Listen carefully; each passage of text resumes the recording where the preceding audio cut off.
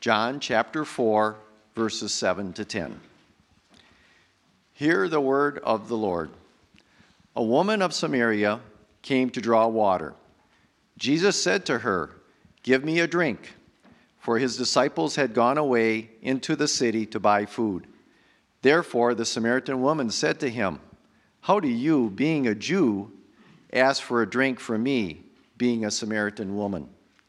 For Jews have no dealings with Samaritans.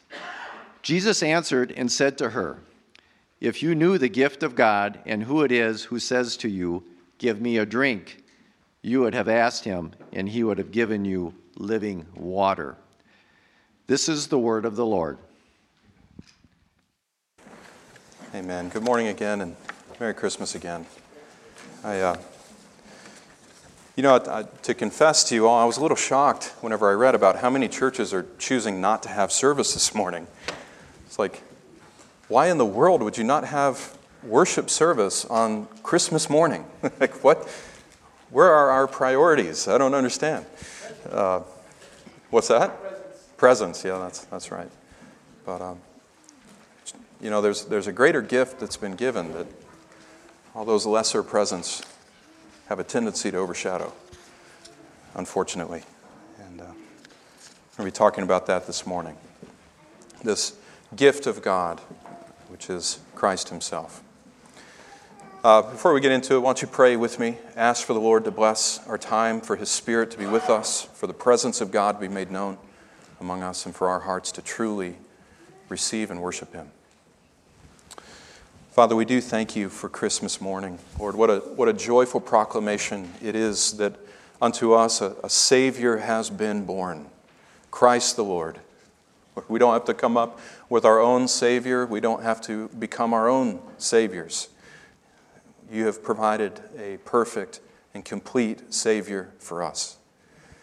And Lord, you've made known to us who he is. It's Jesus Christ, the one born of a virgin in Bethlehem, crowned as King over all, who died for sinners, rose again in victory, and sits in heaven on the throne of God right now.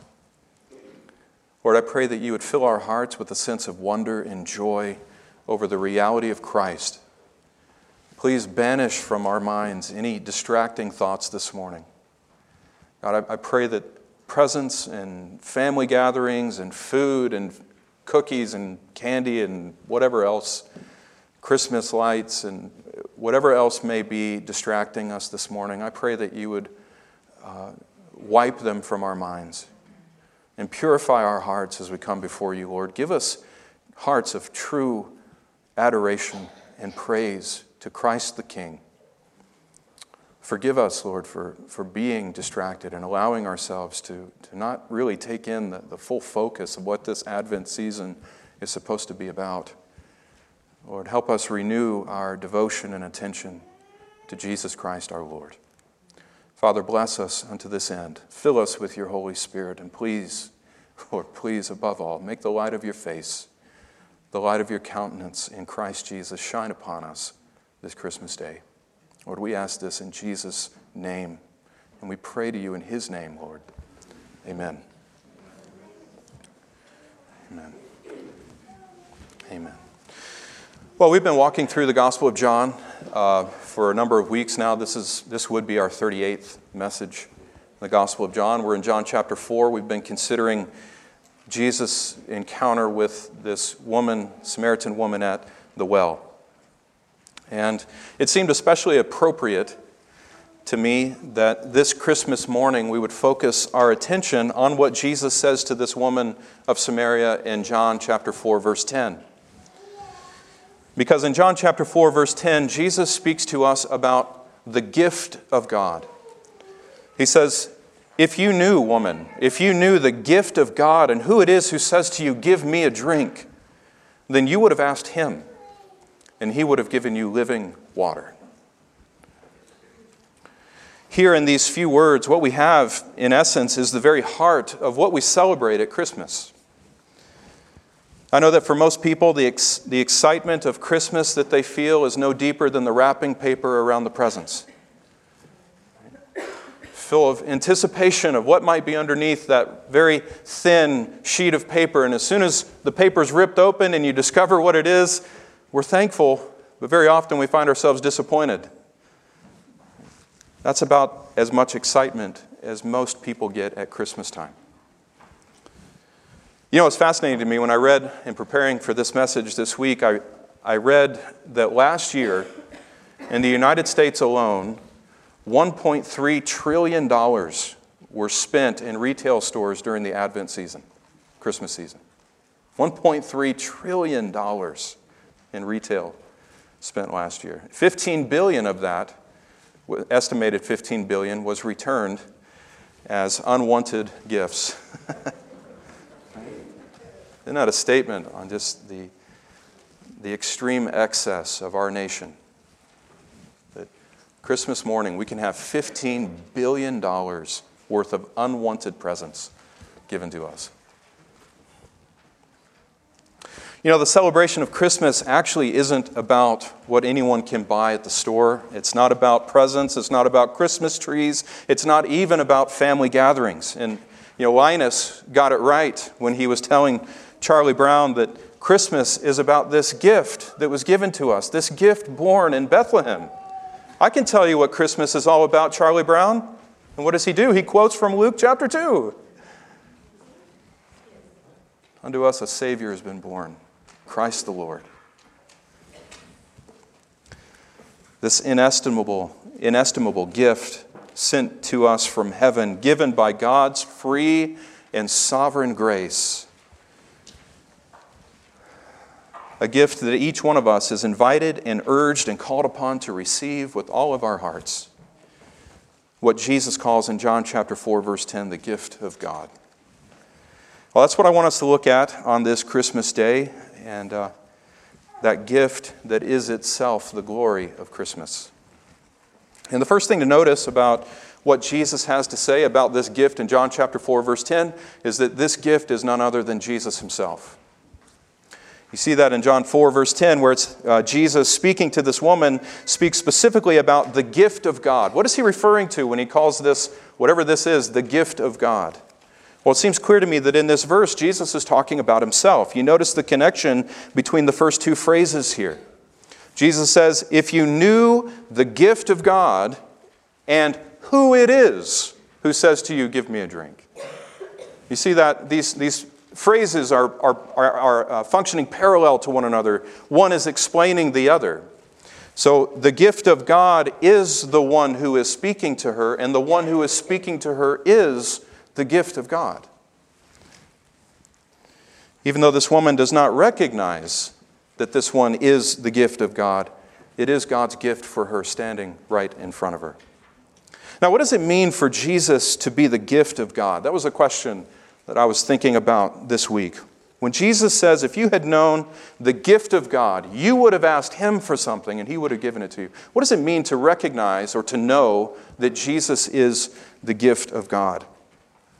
You know, actually, God has gone to great lengths to explain the fullness and the richness of that truth to us in the Scriptures. And I just want to look at a few passages to bring out the richness of Christ as the gift of God for us.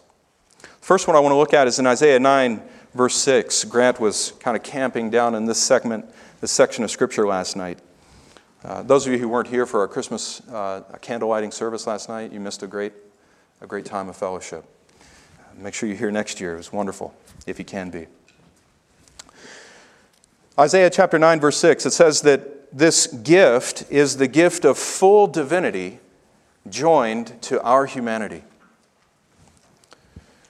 You know this verse pretty well. Unto us a child is born, unto us a son is given, right? That's clearly speaking about a human being, a child who would be born, a physical human being. And yet this son, this child who is given to us, is called by some names that can only be attributed to God. So unto us a child is born, unto us a son is given, and his name, singular, which means that all these descriptions that follow are being treated as one name given to this son. A wonderful, wonderful passage.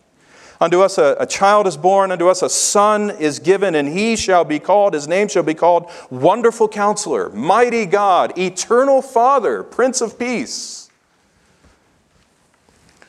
As I said, all of these are divine titles that can only appropriately be attributed to God, and yet here these titles are being assigned to this child. So this child born to us, this child born for our benefit, the one given on our behalf, this child, this son, will be nothing less than God in the flesh. That's what we're learning from Isaiah 9:6. And he's able to be called by these names because he is in himself full divinity. He is God manifest among us. And therefore, in God giving us this child, this is the point, in God giving this child to us, he was giving us the fullness of God. If you don't sense the wonder and the amazing reality of that fact, you don't get Christmas yet. The fullness of God given to us as a gift in this child. You know, people are pursuing pleasure and desire and fulfillment in riches and sex and drugs and alcohol and family and Christmas presents and stuff like the car and the boat and the cabin and all these things that in the end always wind up being empty. And yet here in Jesus Christ, God is giving us the fullness of all that He is, all that God is in His holy, righteous, majestic nature. It's handed over to us in Jesus. God in all His fullness, given as a gift. You know, it's amazing that in this child, the fullness of God would be joined together with the fullness of our humanity. There's this forever establishing this holy union between God and man that is as eternal and unbreakable as is the Son who forged that union. So you find in Jesus this wedding together of God and humanity in a way where God can no longer reject us and we can no longer, or at least we ought not any longer, reject God. This is the glory of Christmas Day and the gift that we worship together.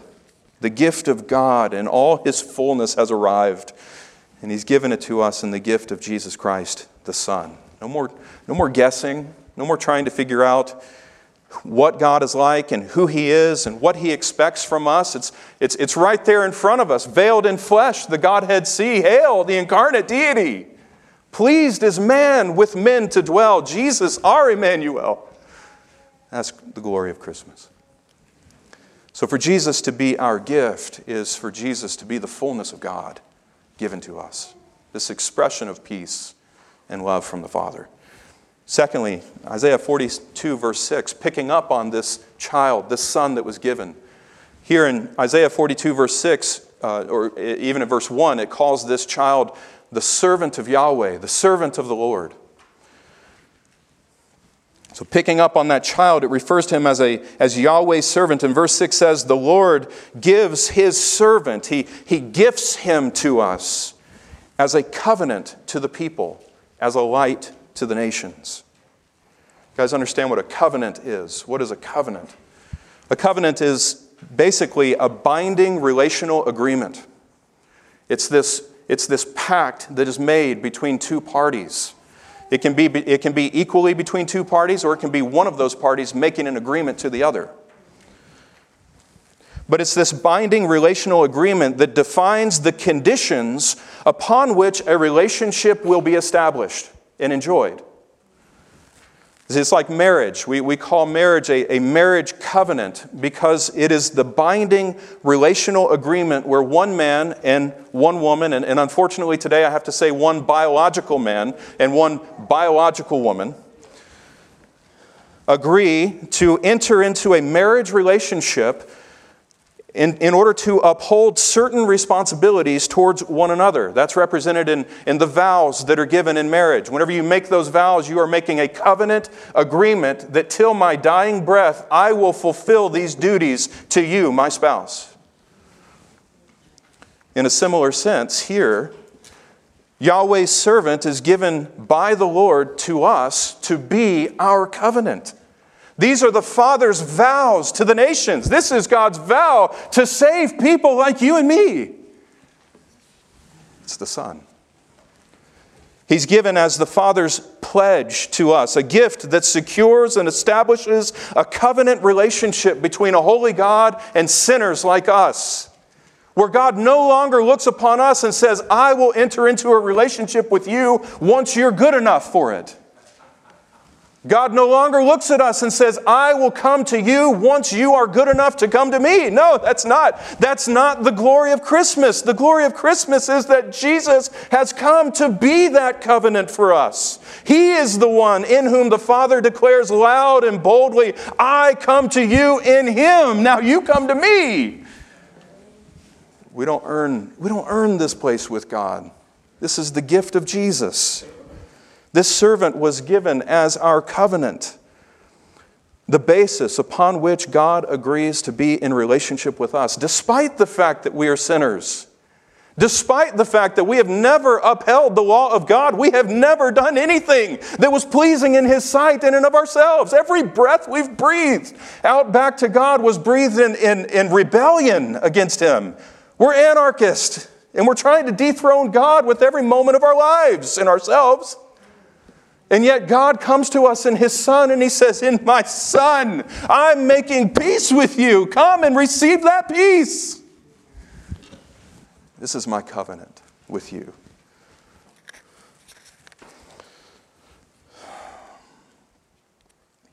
In this servant, God promises not to relate to us on the basis of our sins, but graciously on the basis of this servant, who, verse 1 says, is the one in whom the Father delights.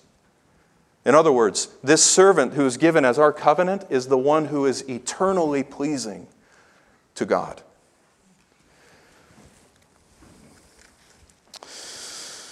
The New Testament explains more fully what that means for Him to be given as a covenant for us. And I just want to go through some of these verses to unpack that a little more as well. Romans chapter 3, verses 24 through 25. God explains that in the giving of this gift, the giving of His servant, this covenant on our behalf, He can serve as the basis of our relationship with God, because in Him, as the gift of God, God gives the free gift of justification to all sinners who will believe. In other words, Romans 3:24, we are justified freely, really is the sense here. We are justified as a gift by His grace. You know what it means to be justified? Do you know what it means to be justified in the presence of God? It does not mean just as if I never sinned. That's only one part of it. See, justification involves one aspect of being acquitted from all the right charges that could be brought against us before the throne of God. There is a day of judgment coming when every single one of us will stand before the Lord, and we will give an account of all of our lives before God. Jesus said that judgment will be so exact that it will come down to the very words that we spoke. Every idle word, even the words we spoke in passing, the things we never think about ever again. Jesus tells us that on the day of judgment, even those sins are going to be brought to account. Even those words are going to be brought to account before God, and we'll have to give an answer for it. So to be justified before God is, on one part of it, to have all of those wrong deeds that we've done our entire lives thrown out of court. Just completely dismissed before the throne of God. But that's only one part of it. The other part of it is that we are then accredited full righteousness that is in absolute harmony with the nature of God Himself. So we're not only declared to be innocent of those right charges that ought to be brought against us in Christ, all those things are done away with through the blood of Jesus, but then on the other side of it, we have full righteousness of Jesus given to us as a gift. Justified. So when God looks upon us in Jesus as those who hold fast to Jesus Christ alone for all of our salvation, all of our hope and right standing before God, if we are holding fast to Jesus, God looks upon us not only as those who have never sinned, but as those who have always perfectly, totally, entirely upheld the law of God. This is the glory of Christmas. And I hope it's exciting to you. It should be exciting to you.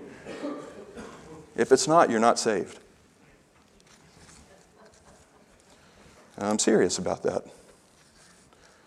If it's not, you have not yet tasted the goodness of God in Jesus Christ. Because that means the Spirit of God's not working in your heart.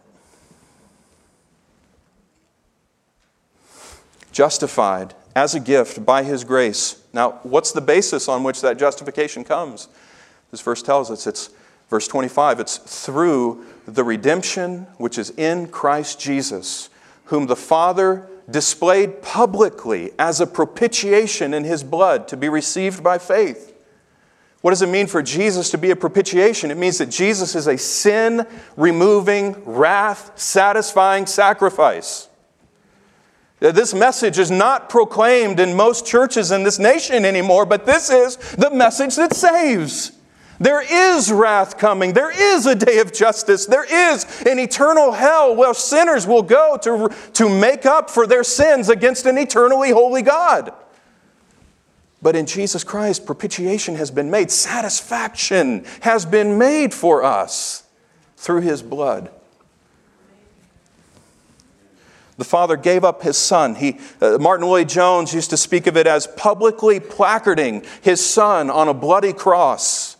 Just putting Him up as a billboard, like putting a message up on a billboard. So the Father put Jesus up on a cross, declaring to the whole world the way to be saved. Through the cross of Jesus Christ.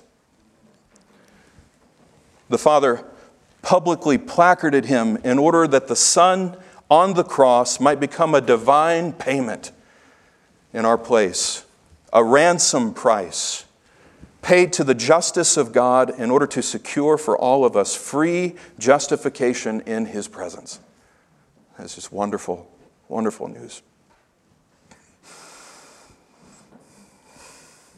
In that's how God can say, I'm going to give Him as a covenant for you. I'm going to give Him as my vow and my pledge to receive and welcome you into my glory, because it's all about Him and it's not about you. It's based entirely on Jesus Christ. You know, just in every sinner that's saved, you know what the Father is doing? He's not giving a gift to someone who earned it. He's not giving a gift to someone who was somehow good enough to receive His Son. In every sinner that's saved, the Father is magnifying the great worth and glory of His Son. It's all about Jesus. It's not about you. The sooner you can get that, the more fully you're going to worship God in Jesus Christ for what He's done. You're going to join the Father in making everything about Jesus. Just another verse. We'll run through these quickly, but Romans 5:17, relating to what we just saw in Romans 3, Jesus is the gift of God because in Him we are given the gift of righteousness. Right? Just as I explained a moment ago, that Jesus, for the believer, not only becomes the means by which sin is removed, but He is also the means by which full and complete righteousness is granted. He's the source, in other words, of full righteousness, full conformity to the perfect and holy law of God that is given to us by the Father, not to those who could somehow earn it, but to those who freely receive it by faith in clinging to the Son. Right? That's that divine transference, 2 Corinthians 5:21. God the Father, made Him who knew no sin to be sin for us. So that what? So that we might become the righteousness of God in Him. Now that language is so glorious. It's not just that we would become righteous in Him, it's that we would become the righteousness of God in Him. So perfectly conformed to the very nature of our holy God that it can only be described as God's righteousness given to us in Jesus. So Jesus is our gift because in Jesus, the Father has provided the gift of righteousness, full conformity to His law. Romans 8:32, Jesus is our gift because in His being delivered over to die in our place, the Father was declaring to all the world that any other blessing that He desires to give sinners is provided in His Son. He who did not spare His own Son, but gave Him up for us all, how will He not also with Him give us all things? Freely give us all things. This is why Jesus can tell us in Matthew chapter 6:33, don't worry about what you're going to eat. Don't worry about what you're going to drink. Don't worry about what you're going to wear. All the nations of the world worry about those things. Don't set your mind on money. Don't set your mind on achievement and status and recognition and all the things related to the pride of the flesh. Throw all that out and do this. Seek His kingdom and His righteousness first, and all else will be added to you. It's about priorities. If Jesus is your number one priority, then the Father is very pleased and happy to provide everything else that you need. It may not be everything else you want, but it'll be everything that you need to live a holy and godly life for the sake of Jesus Christ. The Son is a gift for us because in Him the Father has vowed, He has agreed, He has displayed His willingness to freely give us all other things. This is really summed up in Ephesians chapter 2, verses 8 through 9. What does it mean for the Son to be given by the Father as a gift? Well, these verses describe it as the gift of full and complete salvation. Anything that is entailed in salvation itself is provided for us in Jesus. For by grace you have been saved through faith, and this is not of yourselves. It is the gift of God, not of works, so that no one may boast. When John chapter 4, verse 10 speaks of Jesus as the gift of God, it is referring to Jesus as God's gift of full and free salvation. The good news of full reconciliation to the Father, not according to our works or according to anything that we have done, but according to the glory of His redeeming love and His free grace put on display in Jesus. My friend, any good thing that God has to give to you and me flows to us exclusively through Jesus Christ. Flows to us exclusively through the gift of this God-man born to us over 2,000 years ago. Right? Unlike that sweater that someone may have given you for Christmas that you can't wait to exchange for something else. I had a grandma who loved me very much and she wanted me to stay warm. All right? I get it. But unlike that sweater, there are no exchange policies to this gift. You either receive it or you don't. You either take in all that Jesus is for you as the gift from the Father, or you live and come to glory with God. You either receive Jesus for all He is for you, or you reject Him and you perish in your sin.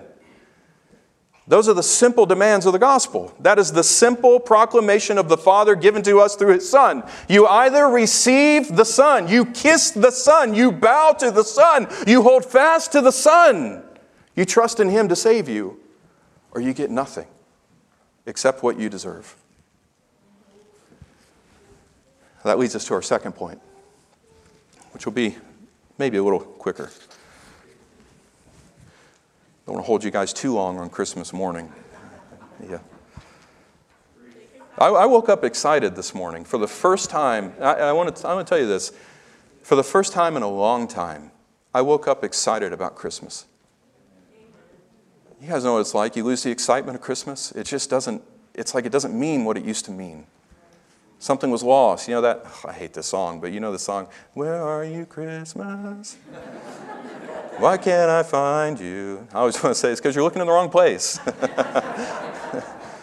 But you know the sentiment there. You know what it's like, where Christmas just seems to come and go, and there's no real impact. It's like, what is this all about? Well, this morning I woke up for the first time in a long time, worshiping Christ. Worshiping Christ for Christmas. And so I'm excited, and I feel like I could go on and on this morning. I'll try not to do that to you. Second main point. Notice something else about this gift in John 4:10. This gift of Jesus truly is a gift. Truly is a gift. You know, what does the word gift mean? Astoundingly, you might be shocked to know that gift actually literally means in the Greek, gift. Doreo. It's that which was freely given, without payment and without reason. That which was freely given, without payment and without reason. No cause. It's the same word that the Lord uses in John, I think it's John 15, to say that they hated Him without a cause. They hated Him freely. He gave humanity no reason to hate Him. They hated Him freely. He didn't have to do anything to make them hate Him. It's just who He is. That's what mankind hates. Well, in that same way, but on the flip side, this gift of Jesus, this gift of the Father to the world is truly a gift. It's something given without cause. Jesus emphasizes that in four times between John 4:10 and John 4:14. Just read it and you can see it starts with just that acknowledgement that if you knew the gift of God, right? If you knew this freely given gift, this thing that the Father has provided for you, then you would have asked Him and He would have done what? He would have given you living water. Give it to you. Verse 14, whoever drinks of the water that I will give him will never thirst. The water that I will give him will become in him a well of water springing up to eternal life. See, Jesus is the gift of the Father, and through Jesus, all other gifts flow to us. But they're all gifts.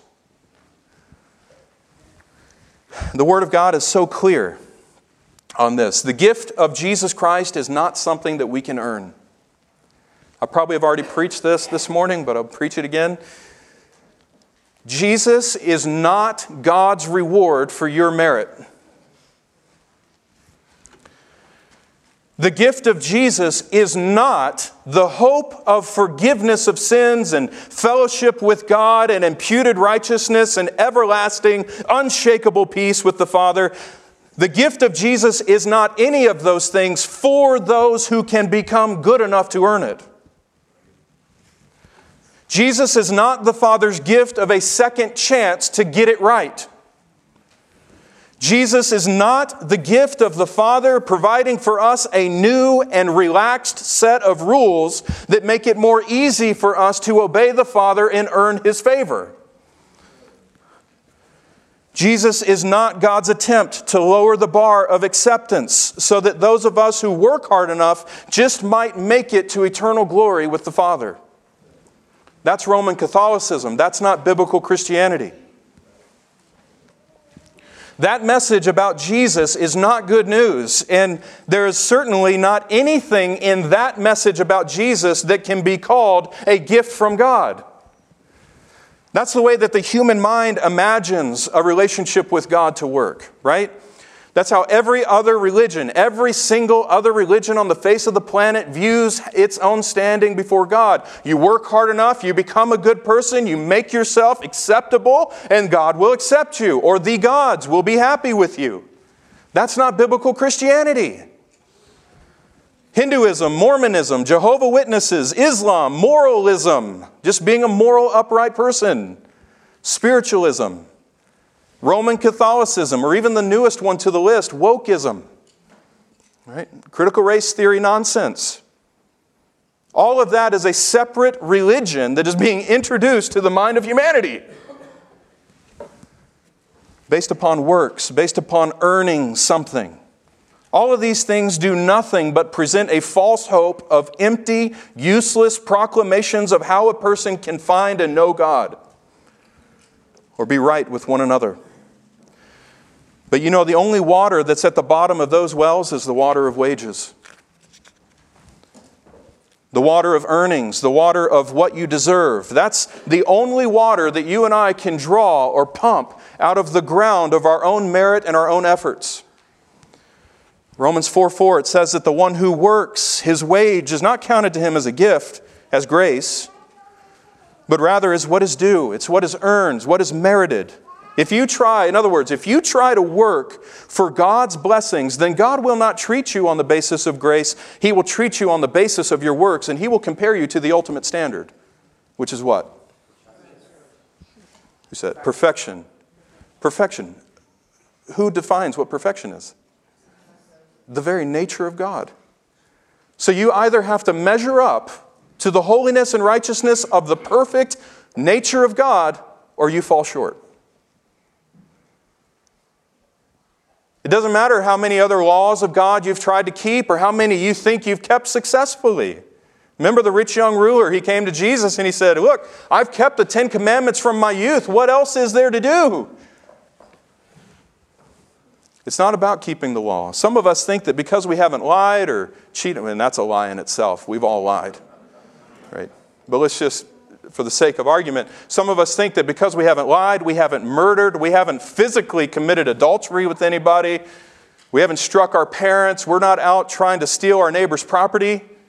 We think that because we haven't done those things, somehow that makes us good in God's sight. As if God's going to accept that and call that good on the day of judgment. That's not an equal exchange. You can't offer that to God and expect to receive Him as your reward. James 2:10, it tells us that whoever keeps the whole law of God and yet stumbles at one point has become guilty of breaking it all. Let's not kid ourselves. Let's stop trying to deceive ourselves into thinking that we are a bunch of good people. We're not. We're not. You are a wretch, and I'm a wretch too.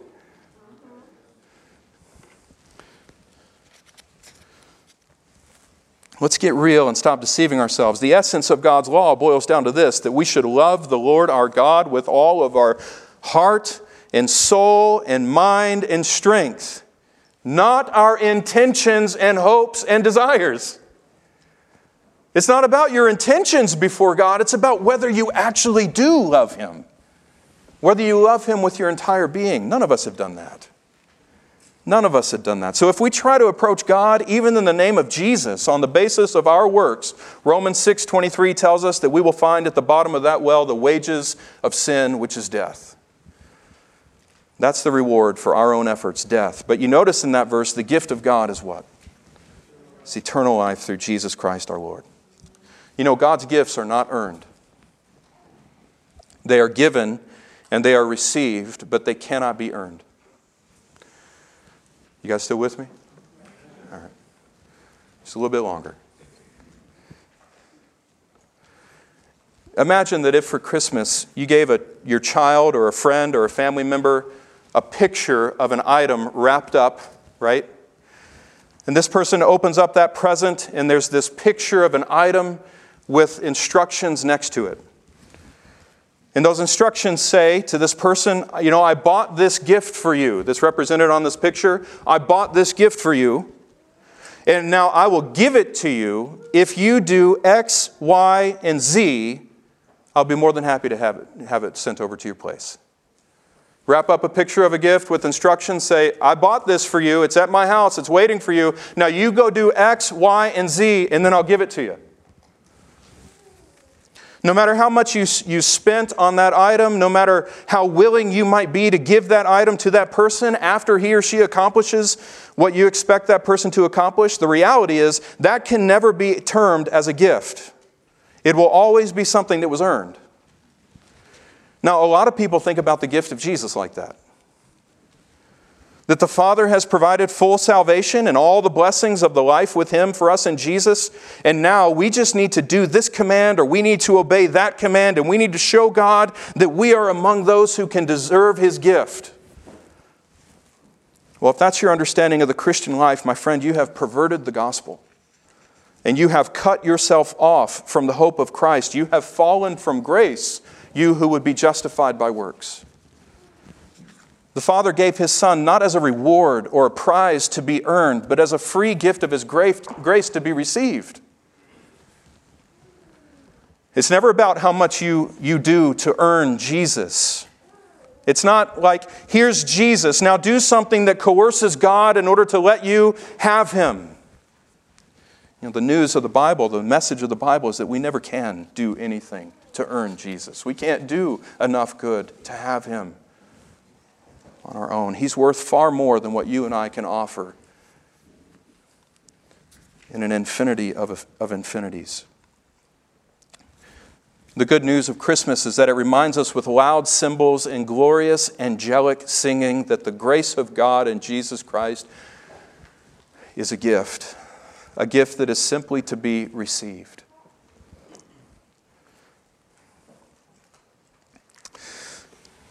Let me move to the third point. We're going to end here.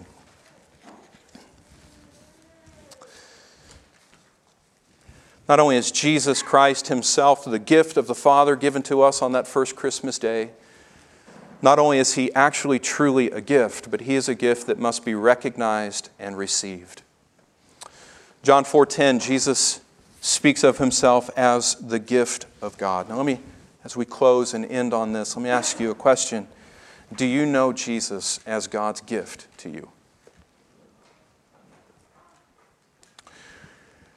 If you want to recognize you're standing before God and you want to know whether Christmas is having the impact on you that it should, then you simply need to ask yourself, how do I view Jesus? What is Jesus to you? Now, this is where we're ending. I'm asking you to pay attention. What is Jesus to you? Answer that honestly. I remember in 5th grade, the Gideons. Remember when the Gideons used to be allowed to pass out New Testaments in schools? Yeah, public schools. I remember in 5th grade getting my red little Gideon's New Testament in King James English. I could barely read it, right? I could barely read anyway, but I could barely read it. I remember someone next to me grabbed that New Testament and kissed it and stuck it in his back pocket, and he says, "Yeah, now I've got my expletive Bible. I'm good to go." Like it's some kind of good luck charm or something. That doesn't show a high regard for the majesty of God or the glory of Jesus or the holiness of the gospel. What is Jesus to you? Is he just a good luck charm for your life? Is he something that you add on top of your already perfectly made sundae of life? He's just that cherry that's added on top to sweeten the deal and make it all look good. Or is your entire life consumed by Jesus? Right? To stay with the analogy, is Jesus the sundae and the cherry? Or is your life the sundae and Jesus is just the cherry?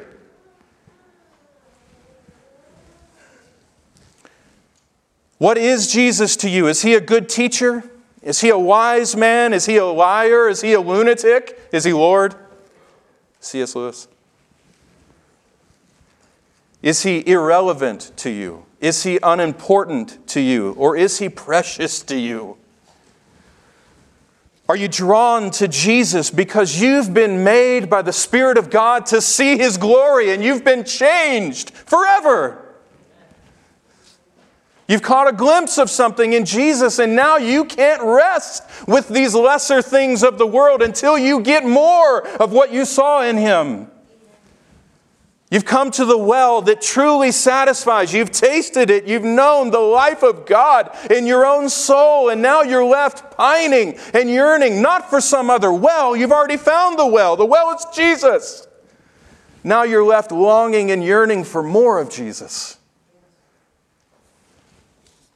Matthew Henry said of Jesus Christ that he is the gift of God, the richest token of the Father's love to us. Has your soul tasted that truth? Jesus is the richest token of the Father's love to me. Through the good news of Jesus Christ, have you tasted and seen that the Lord is good? The good news of Christmas is that Christ, as the Father's gift of grace to the world, has already been given. Has the Holy Spirit awakened you yet to see that gift for what he is and who he is? And out of that spiritual illumination, have you been compelled to come and to receive him as the Father's gift? It's not just enough to recognize who Jesus is. It's not enough to know that He is Lord. It's not enough to even know the truth about the gospel. You have to actually come to Him, and you have to have personal dealings with this Jesus Christ. You have to imbibe Him. You know, when you drink water, you take water in a cup. Do I have any? I don't have any water today, but when you drink water, you are appropriating that water. You're ingesting it, and that water actually becomes part of who you are, right? It enters into your system. It circulates throughout your body. It's part of you. Has Jesus become that to you? And would other people recognize that Jesus is that to you? It's not enough just to recognize Jesus. You must receive Him. You must recognize the truth about Him and then come to Him asking Him to bless you with all the gifts that the Father wants to give you through Him.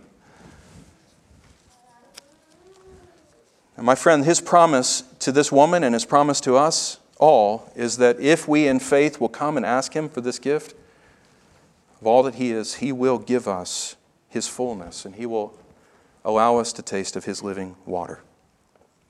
Christmas is a celebration of the ultimate gift, the Father's gift of His Son. God so loved the world that He gave His only begotten Son. This gift leaves no room for us to doubt the Father's love. It leaves no room for us to look for that love in some other place, some other well. Jesus Christ is the Father's gift of love, freely given to all with whom He is well pleased. And He is well pleased with any and everyone who will come and drink at the hand of His Son.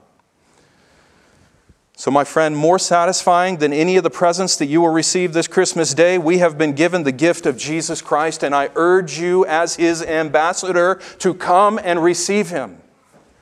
Come to Jesus. Receive Him this Christmas day. I don't care if you're a believer or an unbeliever. The call of the gospel goes out to all of you equally. Come and drink of the fullness of God at the hand of Jesus Christ.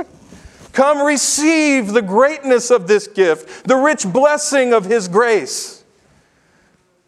Drink of this water and live. Don't be guilty of spurning this gift. Don't be guilty of thinking lightly of this gift. In Him, the Father has given every spiritual blessing in the heavenly places, and He intends to bless us with all of those spiritual blessings in Jesus Christ our Lord. So come to Him, my friends. Come to Him and receive Him for the first time, or receive Him anew for the 1,000th time. Let's come together to Christ and satisfy our souls with this Christmas gift that the Father has given to us. Amen. Let's pray together. Father, I thank You for this great gift that Jesus has become for us. He is the fullness of God given to us, displayed so that we can see who You are when we look to Jesus. He is that covenant, that basis of our full basis of our relationship with You, Lord. He is the means of our justification. He's the means of our peace with You. He is our righteousness. Lord, I pray that this Christmas day we would revel and rejoice in that great gift of Jesus Christ our Lord. Lord, You help us now as we sing our closing hymn to lift up hearts of praise and lips of praise to You, to reflect back to You a true adoration for who You are and a true thankfulness for this gift that You've given at such a cost in Your beloved Son. Thank You for His blood. Thank You for His resurrection. Thank You for His ascension. In this Christmas season, Lord, we remind ourselves that we are waiting for His return. So come, Lord Jesus, we pray, Father, in Jesus' name. Amen. Amen, amen. Merry Christmas to all of you again. And I'll say it to you again if I see you again. But you receive the benediction from Numbers chapter 6. Verses 23 through 26. Speak to Aaron and his sons, saying, Thus you shall bless the sons of Israel, and you will say to them, May the Lord bless you and keep you. May the Lord make His face shine upon you and be gracious to you. May the Lord lift up the light of His countenance upon you and give you His peace that was manifested in the birth of this child. May He keep you in Jesus' name. Amen. Merry Christmas.